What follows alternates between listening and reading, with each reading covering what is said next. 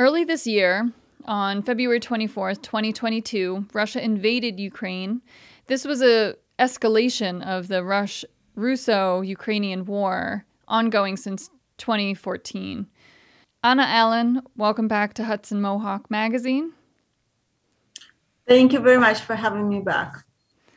You are originally from Ukraine, living in the capital region. You've previously been on this program. You told us about your family, and it's been a while since we've spoken. So how is your family doing? All right, they're managing. Unfortunately, since we last spoke, the situation changed, but really did not change that much. Back in the spring, summer, there was a lot of bombings in Kharkiv, the city where I'm from. And then the Ukrainian military was able to push Russians further out. So like they don't get like your everyday shelling from the Grad systems, so artillery, but the problems that arise now in the past approximately 6 weeks is electric system in the country being attacked by Russia. There were several of these massive attacks. The latest one actually happened today when Russia sent 70 rockets. And although Ukraine was able to shut down many of them, there was still additional damage to the electric infrastructure, resulting in power outages.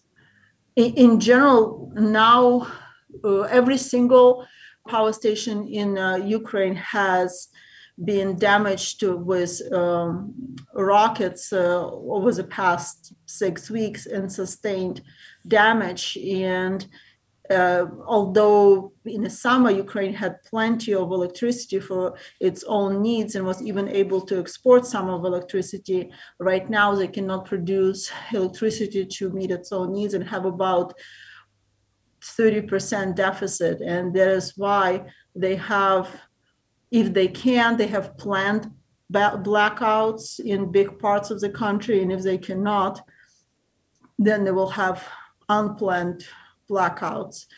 Kharkiv, where my family is from, they had a big blackout today, and only half of the city is back with power.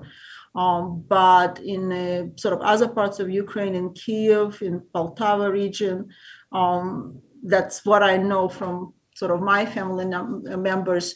There's frequent blackouts, sometimes 12, 16 hours a day, they don't have power. And I think we a little bit forget, but this day and age, so many things depend on electricity.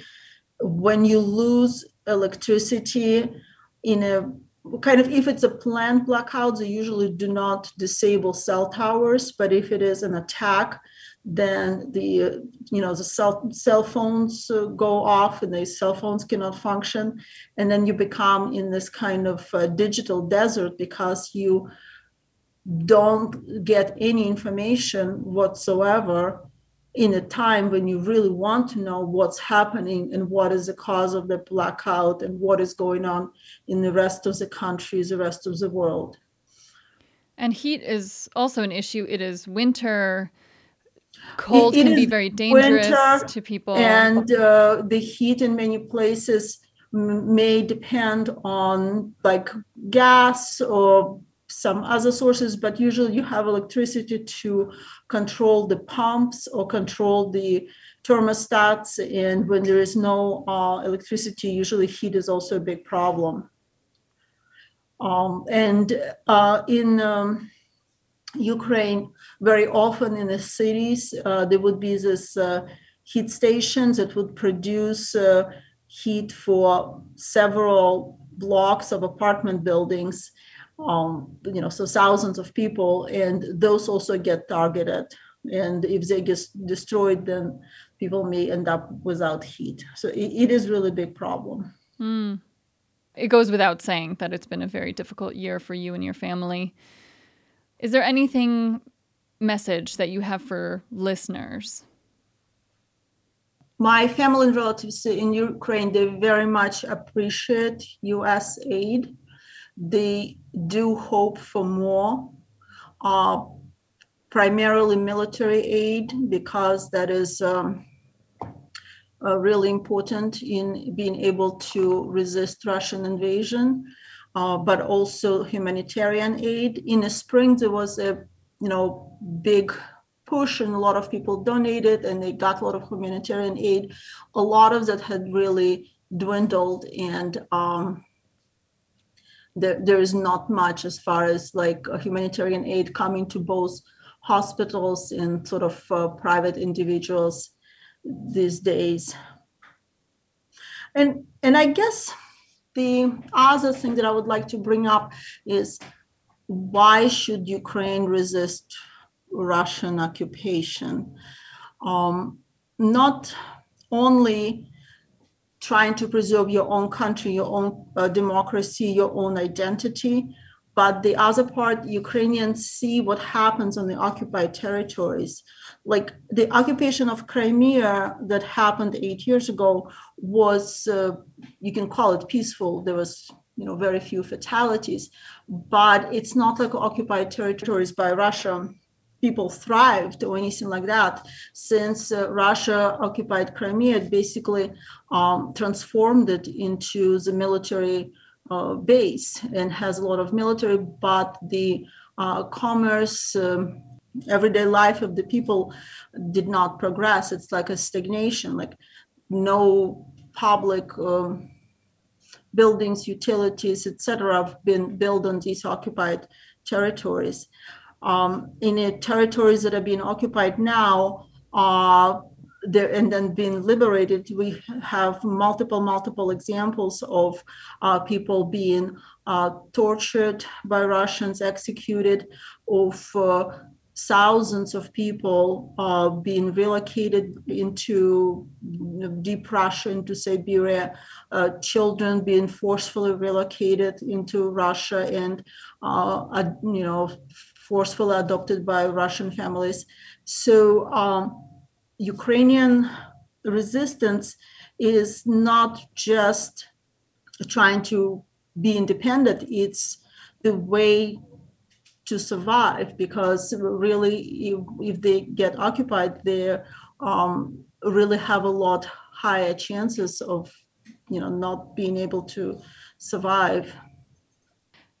Is there any possibility of ending the Russian occupation of Ukraine in a way that doesn't include more military support and more fatalities?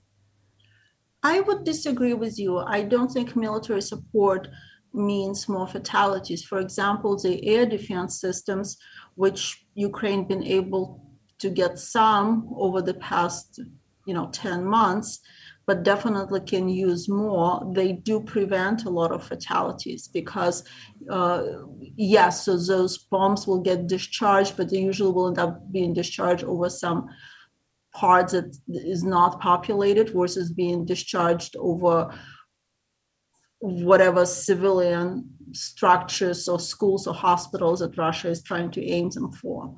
So I would disagree that all military aid is, causes more fatalities. I would definitely, everybody would like to see some peaceful resolution to this problem. I don't think anybody sees it at this point. And